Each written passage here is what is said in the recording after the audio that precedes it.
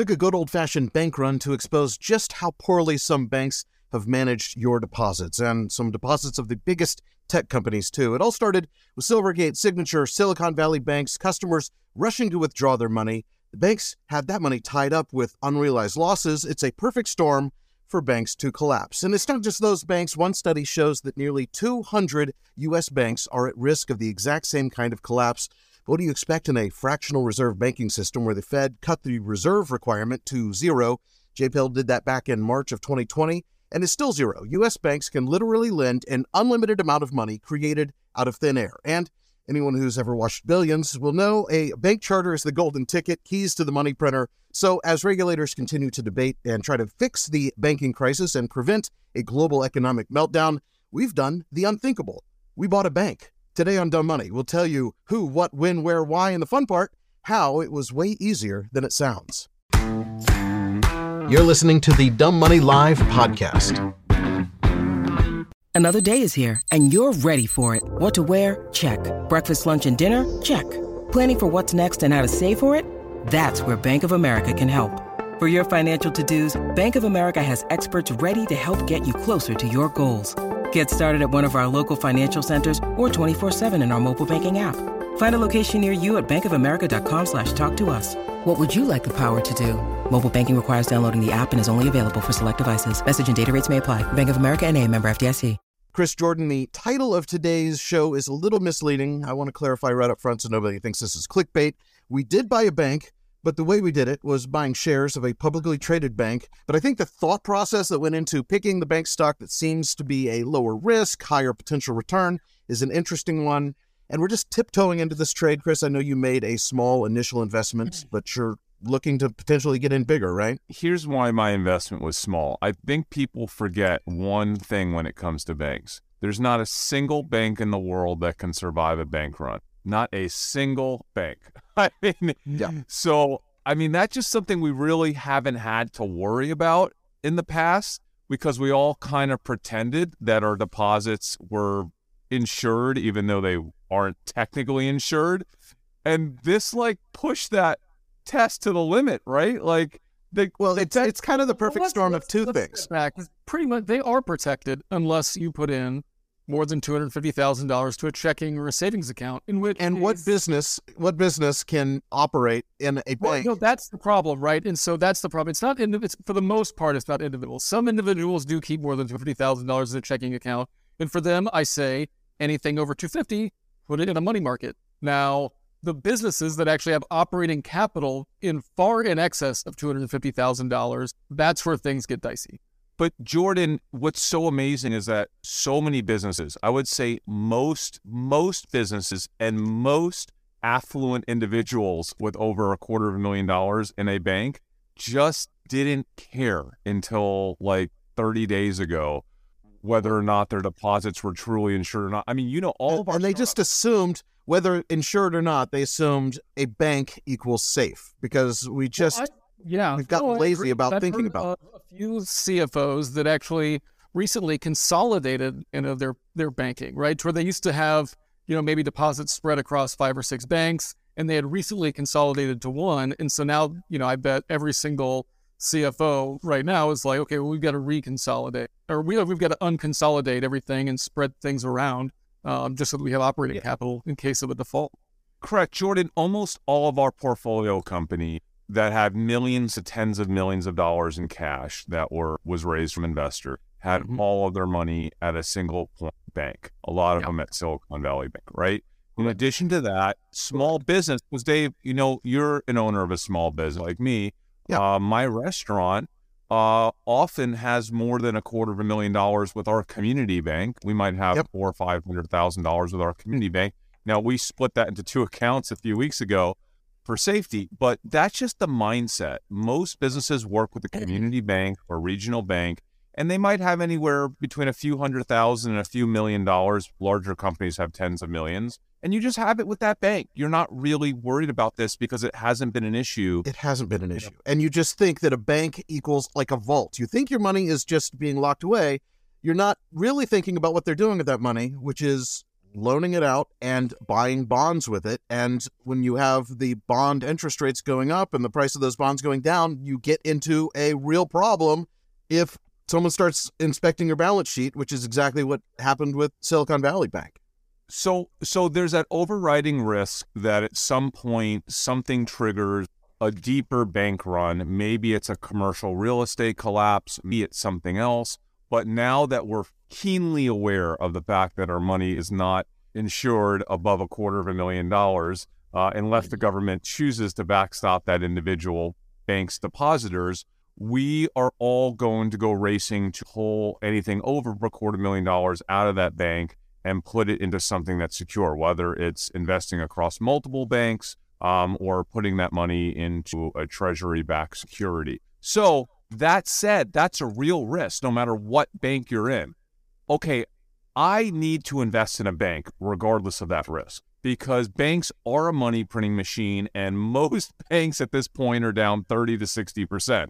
Okay, so for me, I'm willing to allocate a very small portion of my portfolio into the banks now that they've had this haircut under the assumption that there is a chance that we will eventually get out of this mess without continued bank runs. But if I'm going to do that, I want to invest in the bank with the best balance for this atmosphere that we're in right now, right? I want the bank that most investors are going to be thinking is not real that at risk to either long-dated securities that they are forced to sell at a loss, or a large percent of commercial real estate loans, specifically in the office sector, which seems to be the highest risk sector of commercial loans right now, that I think could be the next shoe to drop that everybody is concerned about. And also, just like the third factor there is what percentage of their depositors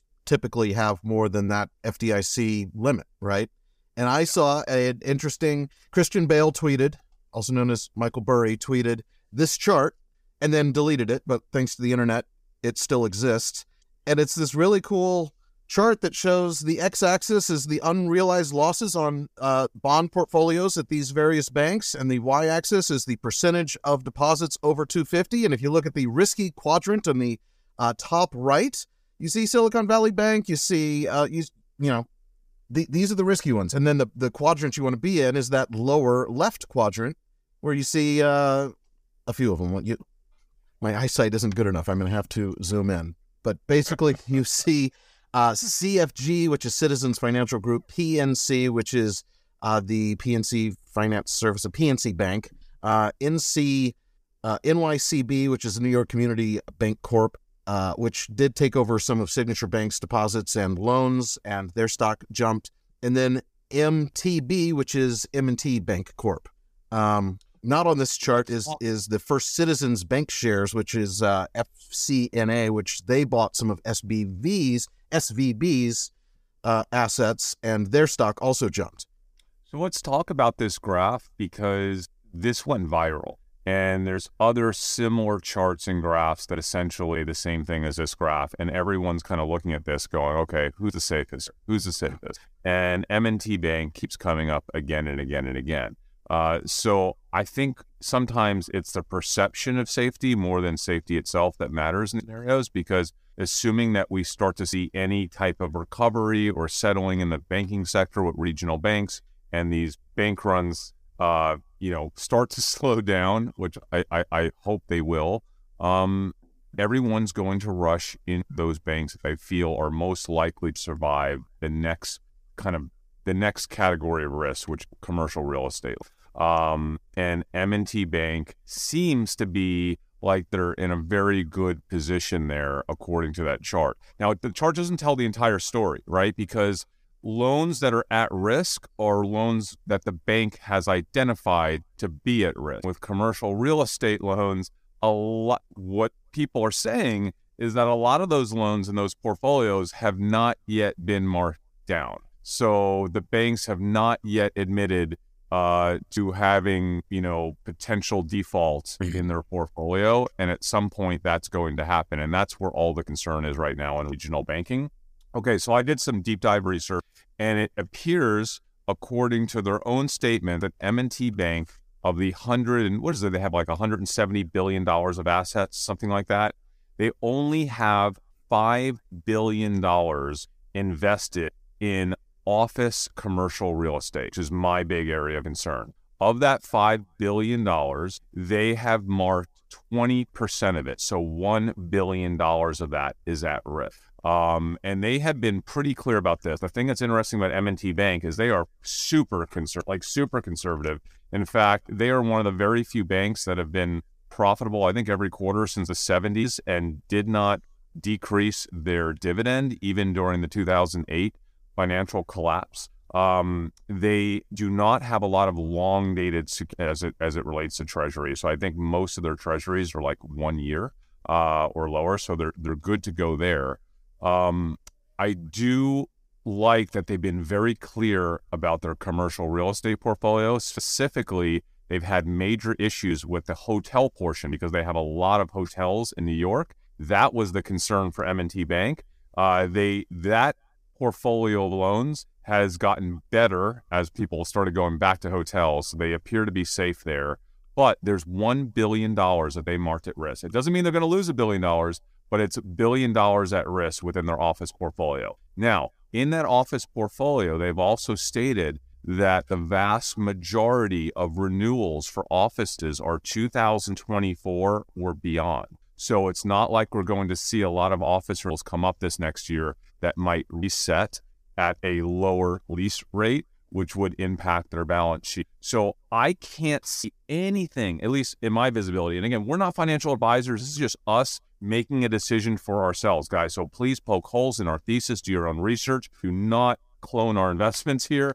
But I have not been able to find anything in the M&T Bank balance sheet that is pretty concerning, that would be devastating, right, to this bank in the short term. That doesn't mean that they're not going to have a huge number of withdrawals, right? Because this bank run, we yet don't know we don't know the percent of their portfolio above $250,000 that is withdrawn over the past few weeks. That would be an area of concern and impact their ability to maintain a deposit base. But again, the stock is down, 40% roughly, 45%. I think, in my opinion, this has to be one of the safest. I know it's a relative term, but M&T Bank has to be one of the very safest community banks out there. And if I have to own a bank, and I chose that I had to own a bank because I want to put some money at risk here in this sector because I believe it's more likely to recover than not, I chose to do it with M&T Bank and one other that I'll discuss later. So what do you think about that?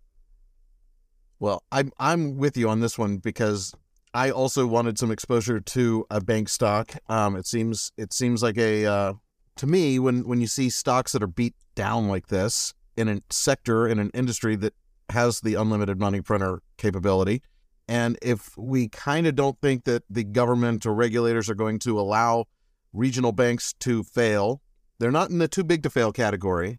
And my personal money is at Bank of America. My business's money is at Chase.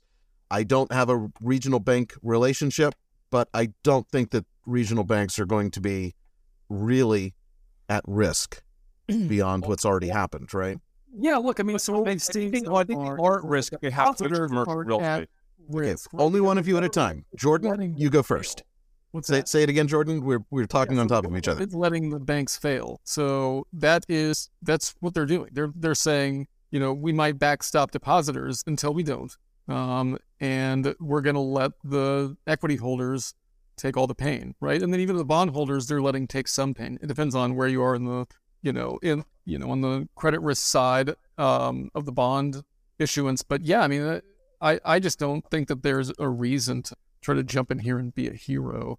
But I think MTB of the banks. What?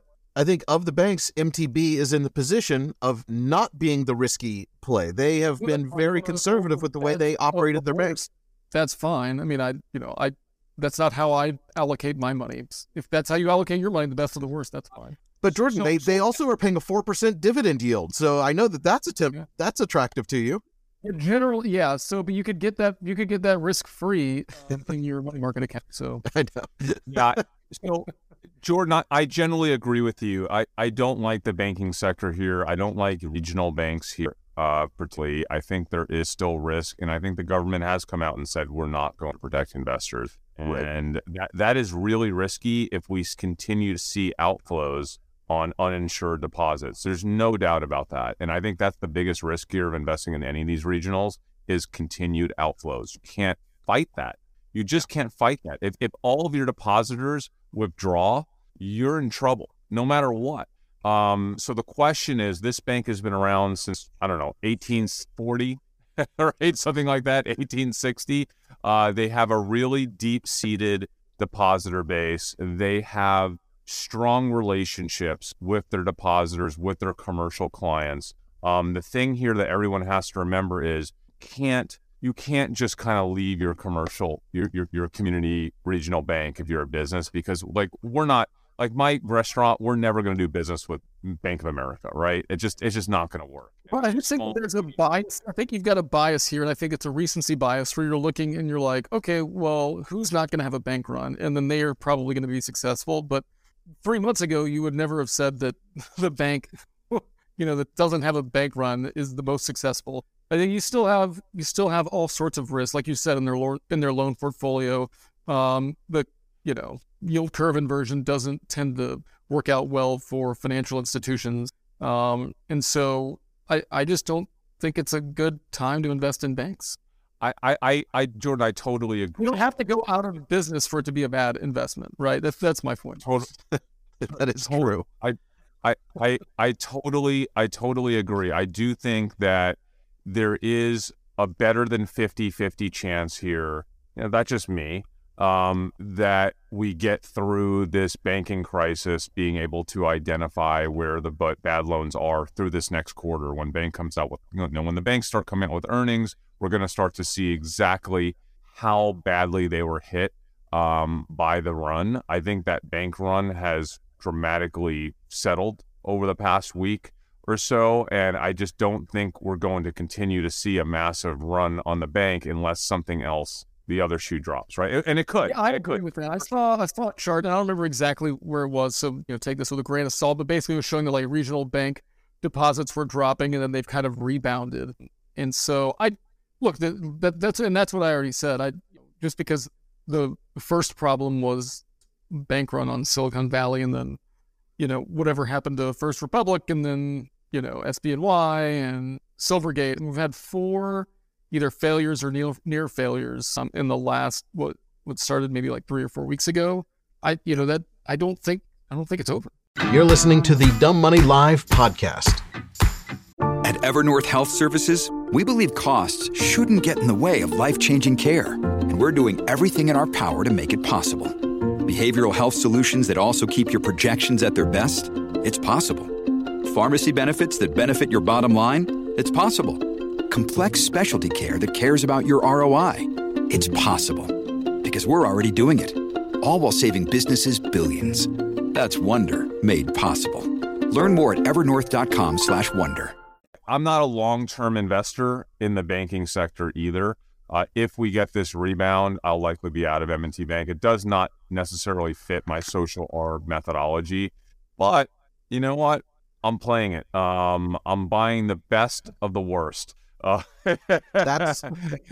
where I see this. The banking sector in general right now is not where I would put my money, but we've seen a pullback, and we have seen a risk assessment, and going in that lower end of the risk kind of makes sense to me.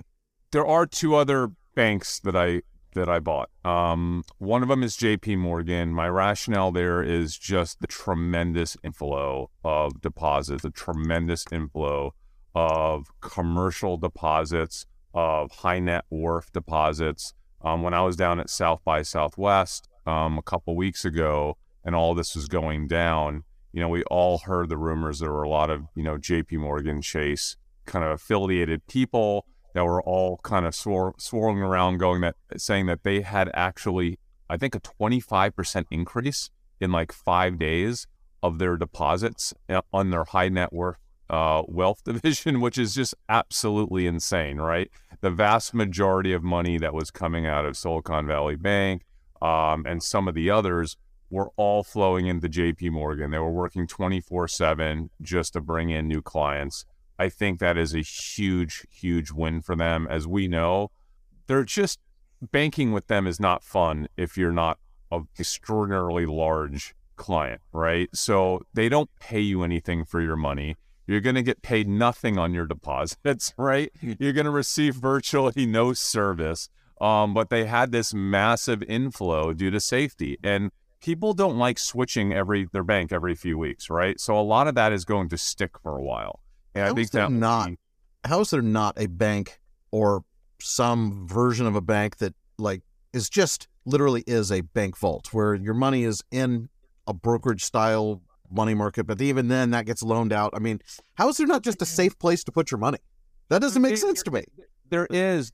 So I was talking to the head of a bank a few days ago at a venture conference that's a digital bank, but they insure your deposits up to $150 million by essentially, and there's a few banks that do this, that spread it across hundreds of banks, right? So at $250,000 a piece. And you pay a very small fee for that, call it insurance or a small premium.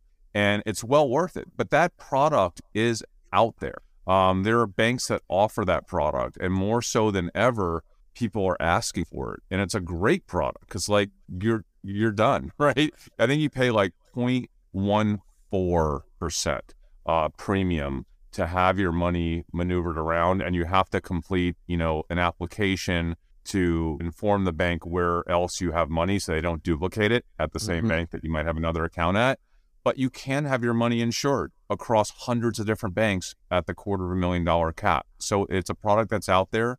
And you could also just buy treasuries, Dave. I mean, that's the safest thing in the world to do. You don't have to worry about any of this stuff. And you get like what, 4% on a treasury? It depends on where you are on duration. But yeah, I mean, so, money market is obviously instantly liquid.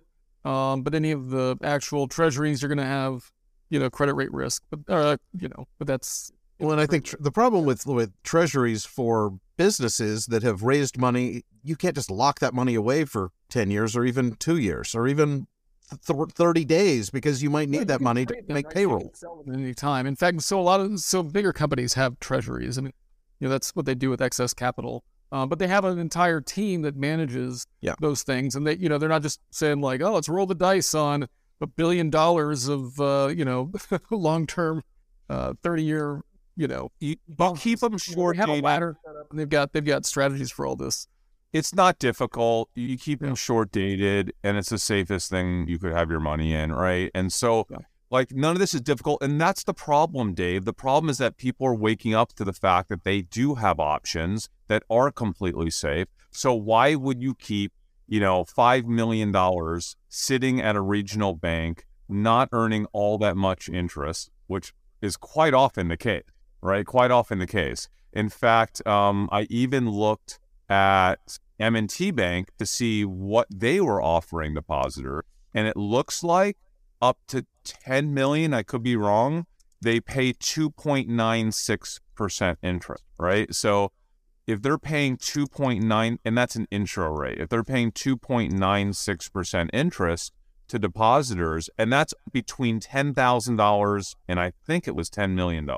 So they're earning more than 2.96% on their money, right? I mean, it's not hard to get more than 2.96%. So they actually have a net interest margin, which is the money that they make on deposits, of roughly 4%. So M&T Bank has a 4% margin between their borrowing cost and how much they're making, right, as a regional bank. And that's why I said I want to own a bank, because historically, banking is a great place to be. It's a money printing machine, and so many of their accounts are under the FDIC limit. They are fully insured, and a lot of those depositors are earning 0%. Most of these banks pay most of their customers 0%. Well, and I was just checking M&T. This is for personal. Their My Choice Money Market is currently paying 0.0203. The introductory rate is 0.3 on up to, but once you have more than $10,000, they're paying 2.96. But that's an introductory rate. The regular rate is 0.02%.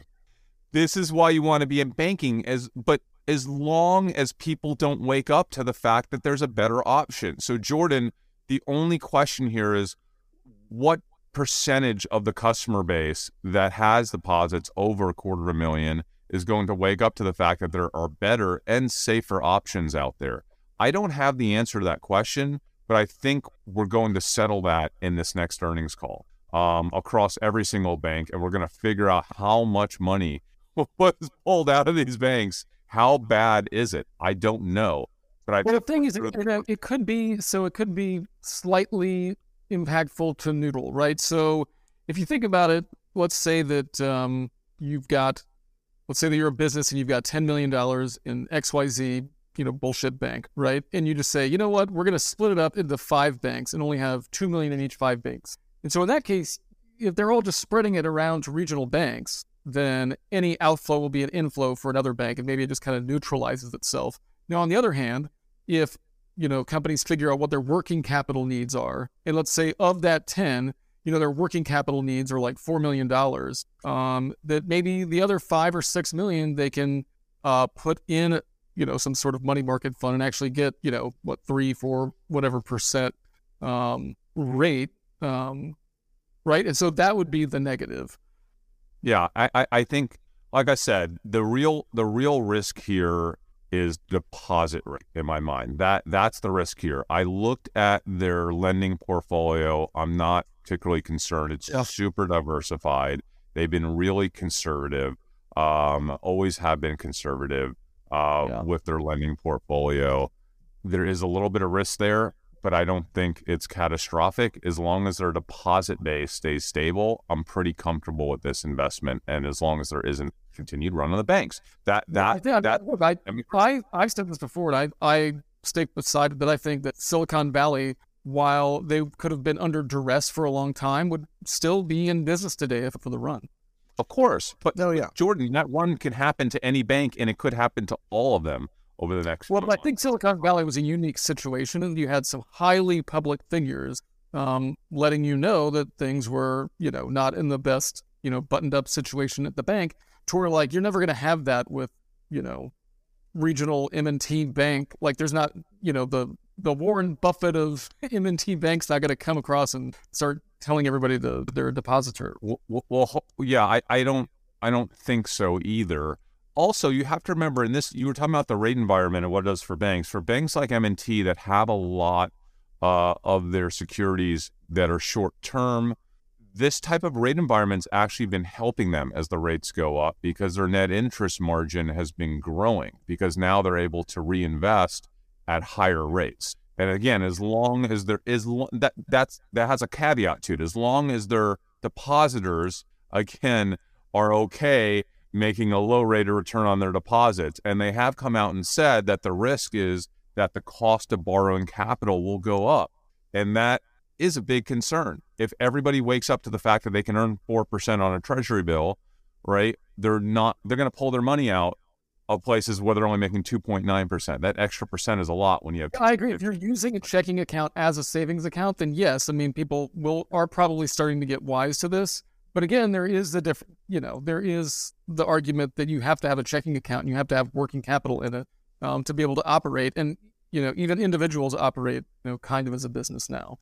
Yeah, but you only need so much money in that account, right? And if you start, getting smart about it, the banks lose. Right. The banks want you being lazy and just sitting your money there because you don't know what else to do with it, and money's just only a problem as long as we have interest rates, right? And so if the Fed starts cutting, once we go into recession, this could, I'm not saying if it is or isn't, how long we're going to keep interest rates high, but this is only a problem as long as we have, as the government's paying you to park their money with them. Yeah. Okay, so Chris, you revealed that you've bought MTB and JP Morgan. You said you had two. You have one more. What is it? these are all small investments, right? My third is Schwab. Now, Schwab does have a lending portfolio that appears to be at risk. I don't know the details of it, but smarter people than me have dissected kind of where they have their money, and it is long dated, and it does appear to be at risk. However, Schwab has seen inflows during this period, not outflows. I think Schwab, while not considered to be a too big to fail, traditional conventional bank like JP Morgan, B of A, Citigroup, they are the type of institution as a broker where people just feel comfortable with Schwab. And they have come out and said that I think the week that this all went down, I think they said they had three plus billion, or maybe it was 20 billion, some large number of inflows, which was really interesting to see. So again, none of this really matters with the long dated securities if you're able to keep your deposit base. And I think they are probably one of the stronger players there, and they continue to generate great income from their brokerage activities, obviously. I also think that they are perfectly suited in the brokerage sector. Now, for those of y'all that don't know, Charles Schwab bought Ameritrade. Ameritrade had previously bought Scottrade. So, Schwab is now kind of like the mega online discount broker. And where Robinhood at one point in time was a huge risk factor for a company like Schwab and Ameritrade, does anybody really feel comfortable having a large amount of money in a brokerage like Robinhood right now, or any of those brokers that spun up during the last 4 or 5 years? Absolutely not. So yeah. I think Schwab is actually in a really good place in their industry sector to pick up a lot of accounts and get a lot of deposit inflow from people that are invested. They don't really. So what do they have as far as deposits versus what they have under in like custodial AUM account? Do you know those? I don't know. I don't know the specifics. I just know that they do have deposits, and they do have long dated securities, and they evidently haven't done the best job of managing that risk in terms of being conservative. From what the market is saying about Schwab. I'm not concerned, though, because the long-dated stuff works its way out as long as depositors don't flee. And it doesn't appear that anybody's fleeing Schwab, including myself. What happened with Schwab's stock? This is not a stock that I follow, but it looks like right around March 9th and 10th, they dropped substantially. Every single financial stock dropped because of the fallout from Silicon Valley Bank. And so that's they dropped 40%. The second drop? The first drop was from Silicon Valley Bank. So Winning Trades just shared, I haven't looked this up on Schwab in a couple of weeks, but Schwab has $11 billion in unrealized losses, right? And the majority of that is likely long-dated securities. But obviously they don't have to sell any of those as long as they maintain their deposit rate, which they appear to be doing and adding to it. And of course, like all the banks now, they're able to borrow from the Fed. Now, when you're borrowing from the Fed, what people don't realize is the Fed, I think, is charging what? Yes, 4.5%. I don't know the percentage, but it's pretty much like normal interest rates these days. Yes.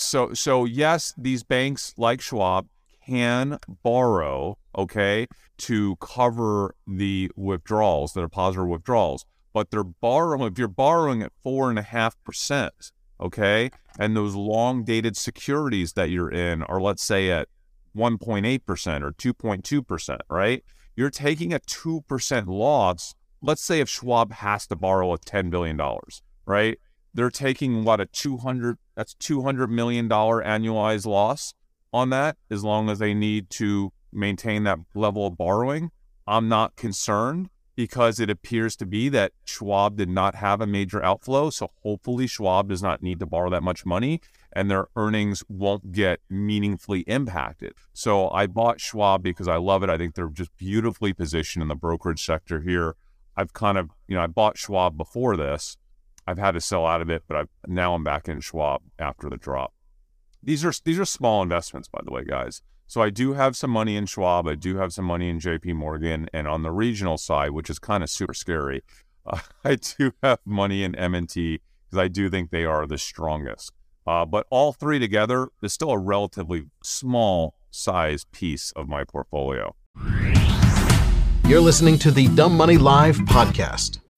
When you need mealtime inspiration, it's worth shopping Kroger, where you'll find over 30,000 mouth-watering choices that excite your inner foodie. And no matter what tasty choice you make, you'll enjoy our everyday low prices, plus extra ways to save, like digital coupons worth over $600 each week. You can also save up to $1 off per gallon at the pump with fuel points. More savings and more inspiring flavors make shopping Kroger worth it every time. Kroger, fresh for everyone. Fuel restrictions apply.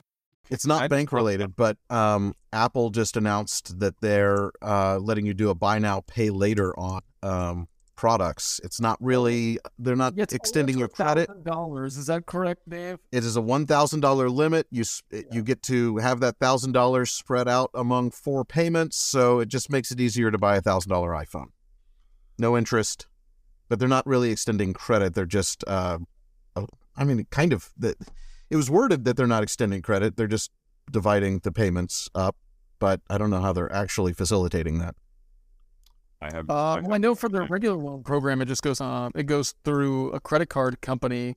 Now it goes to that Goldman Sachs credit card is how they. Well, that's their Apple Card. Yeah, Apple Card is Goldman, right. And they're kind of the ability to buy and pay without the credit card. They also had I think it was a Citizens First or one of the Citizens banks where they had their kind of subscription service for getting a new iPhone. Yeah, so I don't know. I haven't read to see if they're doing this internally. I mean, they have enough cash to, or if they are using some other service like, I don't know. Is this a positive or negative for Apple though, or do we even care? I think it's a positive. I think people have Apple as this aspiring brand that they want, and now instead of buying the cheapest phone because that's what they can afford this month, they can buy the Max or something for the phone's spread their legs. You want a watch. I mean, it's a perfect thing for a watch or a set of AirPods or something like that. You can just walk in. Yeah. And instead of having to outlay the full $300, $400, $500, you walk out. You only spend $100. You feel great, and you get hit. For the next 4 months. Can I bring up something that's just really pissing me off? It's unrelated to the market, but it kind of somewhat related to someone we talk about all the time, Elon. Dude, this announcement that he made yesterday about Twitter Blue, and if you don't pay the $7 or whatever a month, that you're no longer included. You're no longer included in the For You page. No, I'm sorry, man. That's not true. You are included for people that follow you. No, that's the follow page. There's 2 tabs. No, he clarified later and he said you will be in the FU page? FYP page for people that follow you. So like if I follow you, Dave, you don't have the blue check mark, you will still show up in my For You page. I think if I follow you. I think that, okay, so Chris, you don't like this? I love it because I think there's so much junk on Twitter that I think when I retweet something, I think it's worthwhile. And for the followers that I have, I hope that they find that worthwhile. But I'm willing to pay $7 to be seen in the For You. Dave, that is the dumbest thing I've ever heard of. First of all, your bots can easily pay $7. Junk accounts will easily pay $7. They can, but not at scale. But a single bot account could absolutely do it. But it's these accounts that are just spawning themselves out of nothing. Great bot consolidation. And so you'll only have verified bots from now on. Yeah, only high-quality bots. Dave, you're missing out on all of the ideas coming from people all around the world that can't afford to pay $7 a month, and that sucks. The thing that makes TikTok so amazing is that we have like 1 billion people, and the algorithm is going to take someone who nobody would ordinarily see because the first 100 people that saw that video that person uploaded thought it was amazing and watched it 3 times, so now it's going to show it to 1 million people. And they go from a nobody to a somebody instantly. That's what I love about TikTok, is it's not biased in that way based on a person's social network. Twitter, you don't just like go, Twitter's too clicky. Twitter's a click. And this is going to make it way more clicky, Jordan. If someone has a great idea, I don't disagree with you. If someone has something to say and it's great, and other people think it's great, and they retweet it or like it or whatever, they should have equal amount of exposure to someone who's paying $7 a month. This is BS. He's saying it's about the bots. You know it's not about the bots. It's about the revenue. He wants the money, and it's ridiculous. It pisses me off so much. I don't think I'm going to do it. But here's the thing. He needs the revenue, but it is a stopgap way of clearing out a bunch of junk content. Honestly, as soon as the Twitter algorithm gets as good as the TikTok algorithm, they don't need to do it anymore. But right now, their algorithm just isn't there. Twitter's algorithm is not as good as TikTok's. I don't think there's that much junk content on Twitter that we need to do this. Okay, I'm on Twitter every day. I don't see that much junk content that we now need to charge everybody in the world $7 so that someone who's not following you can see what you have to say. I think that is ridiculous. Ridiculous. It pisses me off so much. Not for me. I can afford $7 a month. I don't know that I'm going to pay it. I'm not saying give me my final decision yet. But do you know how many people cannot afford to pay $7?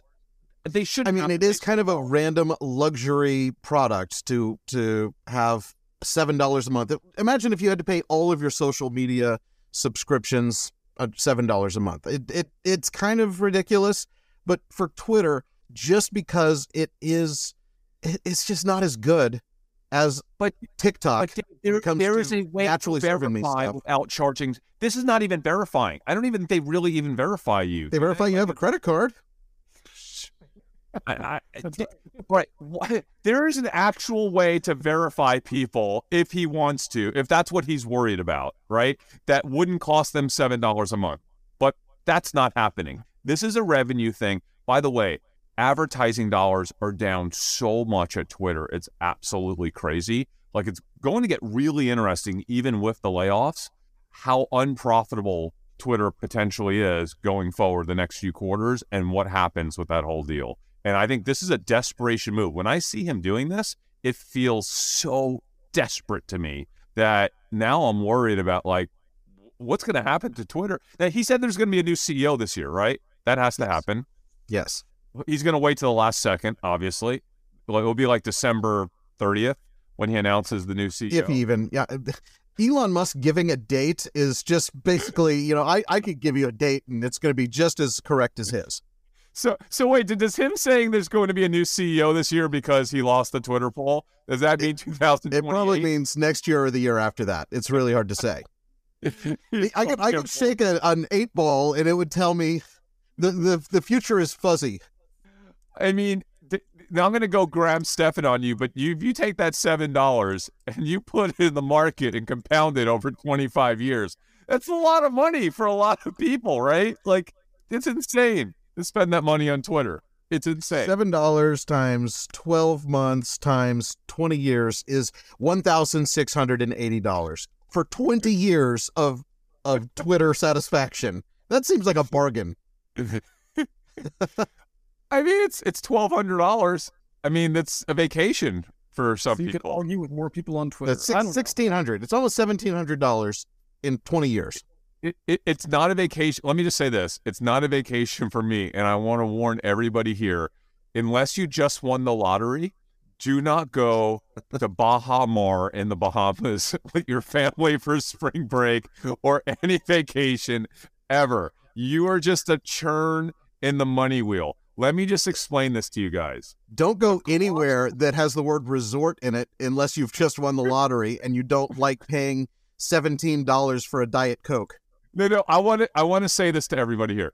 The cost to feed your family of 4 at Baja Mar, which is, they have 3 resorts, the Grand Hyatt, the Rosewood, and the SLS. It's all in one resort, and it's like Vegas in the Bahamas, right? The cost to feed your family ranges between $800 and $1,200 a day, depending upon how much you drink. Now, we don't drink hardly at all, so it was closer to $800 a day. But I mean, we did not do anything crazy. We just had like a couple drinks a day and breakfast, and I don't even think we had lunch. We had dinner. That's how much it's worse than Disneyland, dude. It is so crazy. I don't know who can afford to do this like on a regular basis. I'm I think you did invite me to go on this trip, and I'm glad I declined. Dude, never, ever, ever again. I tried to talk Amy into doing like a cruise next spring break, because I just want to like do something all inclusive for Kath, and she said no. So I'm still working on next spring break, but don't go. Oh, Dave, how was the dog sledding? Do you want dog sledding? You know, I went to Nome, Alaska to catch the end of the Iditarod, which I don't know if you have heard of the Iditarod. It's kind of a big deal in Alaska, but it's a sled dog race. Basically, it's 1,049 miles from Anchorage to Nome, where they have sled dogs pull a dude. It's this historic thing. It was actually really cool to see. The dogs were great. It sounds like PETA and stuff aren't really happy about this dog sled race, but seeing it firsthand, these dogs are happy. They're healthy. Even after doing 1,049 miles in a blizzard, they looked like they were ready to go another 1,000 miles. It was crazy. But I got to do a little dog sledding. I thought for sure it was going to be like a tourist version of doing it, where they like just hook you up and let you do like a 50-yard dash and then it's over. No, they hooked up 4 dogs and a sled, and these dogs are trained. They know where to go, but they just took off. And wait, with you? Just with me. No just guy. You? Yes. It was insane. And I was just out there, and they tell you to talk to the dogs and sing to the dogs because it motivates them. And they were just having a great time. And I was out for like 30 minutes just and made it back to the dog farm to I knew for sure that I was going to take a wrong turn and never make it back. But it was great. Trust the dogs were going to bring you home. Like, were you not worried about aren't there like other terrifying animals out there? There are. Yeah, there are. We didn't go anywhere near those. There was actually a mauling recently. Some guy got killed by, can't remember. It's a ram. It's like a giant ram-looking thing with the horns. I could Google it. I can't remember what it's called. But so they kept us away from that, and the we were really kind of more on a trail. Like, it was just all snow, but you could see the track lines of where it was like a loop. So I was not really too concerned, but it was super fun. We saw that. We did that. We saw the end of the thing. We saw some northern lights. What else do we do? Oh, have you ever been? They call it snow machining. I think it's the exact same thing as snowmobiles, but there apparently it's called snow machining. Did you do it? That is so fun. Yes. We so I backtracked from the finish line to the first checkpoint, or the last checkpoint before the finish line. It's called safety, and there's a bar there, and so I took my snow machine to there, had a cocktail, and then snow machined home. So, Dave, let me just ask you, how much does something like this cost? Because I'm trying to figure out, is this a better solution for me in the future, going dog sledding? So I did it with a tour, and the tour was like $5,000 a person, which included the activities and the accommodations and meals. Mind you, the meals in Nome, Alaska, there are exactly 3 restaurants in all of Nome and 5 bars. These 3 restaurants are all pretty much identical, and their menu consists of burgers, pizza, Japanese, Korean, Mexican, like all the food groups, all at one restaurant run by, I think the same family runs all 3 restaurants. Was it good? Decent? It was better than it sounds. I thought for sure this is going to be. I guess they're tired from dog sledding. Everything's good, right? When they told me that we're going to a restaurant called Airport Pizza, and that when I opened the menu, the first thing was lasagna and tacos and salads, and I was like, this has got to be just the most generic cafeteria food ever. But it was actually pretty good. I'm not going to fly to Nome to go there just for dining, but it was good. It sounds cold. Jordan? Yeah, we actually had quite warm weather for this time of year. It was like the highs in the 20s, lows in the -8 to 10-ish range. One day, like the day we were supposed to leave, there was a big blizzard that hit, and our flights all got canceled, and we were stuck in Nome for an extra day. And it was cold and super windy that day. It was actually fun to walk outside and feel like the wind is pushing you backwards. That But sounds like $5,000 a person plus airfare to get there. And because it's Nome, it's so far away, it takes 3 flights. So your chances of having one canceled are really good. On my way out, my flight from Dallas to Seattle was canceled. And that screwed up my entire trip. And I was going to be like, the next earliest flight they could get me on was 3 days later. So that would have screwed up even being able to get to the tour. So I had to buy a whole second set of airfare for like $2,000 and get out that day.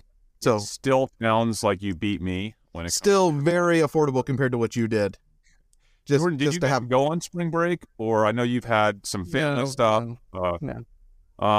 So I think I not to get into your stuff, but I want to remind our viewers about what I think is a really important charity. Jordan, could you direct us to the best place if anybody wants to donate to, I know, a cause you're passionate about that kept you home over the past couple weeks? Yeah, it's Cystic Fibrosis Foundation. So our little girl Abigail has cystic fibrosis, and this spring break was not a huge vacation like a lot of people got to have. So vacation to a hospital for some lung infections. But yeah, well, our prayers are with you, man. She's out right now, and hopefully she's doing okay. Yeah, I hear her running around right now. Yeah. So like what's the foundation again? What's the best one to donate to? Fibrosis Foundation. Okay. And every year I do a fundraiser with the cycling event, but I think they're killing that, and so I'll be looking for other ways to get involved with them. Well, whenever your next fundraiser is, we'll definitely need to hype it up on the show, and because we've got a following that would actually probably be able to top your fundraising effort. Definitely. Definitely. It's it's not. Yeah, I mean, we might do like the walk, or I think there's climb. We'll find something to raise money for the CF Foundation. Kills me, dude. Kills me. By the way, reminds me of something in healthcare that is that my most passionate healthcare investment. It's not as important as that, but Novo, man, have you guys seen Novo stock? My goodness, gosh, it just keeps going and going and going. It's like, I have right now. It's at like 158 or something, dude. Yeah, unreal. I wish I owned more. I should have bought. Look at that move. It is skyrocketed. That X on the chart is where I bought it, thinking, oh, there's no way I'm buying it like an all-time high. But look at it's continued to it's just really rocketed here at the end. Yeah. So I have my kids' college education brokerage accounts invested so concentrated. They only own 2 stocks, and I looked at how much their accounts were up in the past like couple weeks. I was like, this is insane. They are invested basically 50% in Novo and 50% in NVIDIA. I don't know if that's responsible of me to do. First of all, that is not responsible. As a non-financial advisor, I can tell you that putting your kid's college fund in a concentration of 2, a tech stock and a biotech, that sounds insane.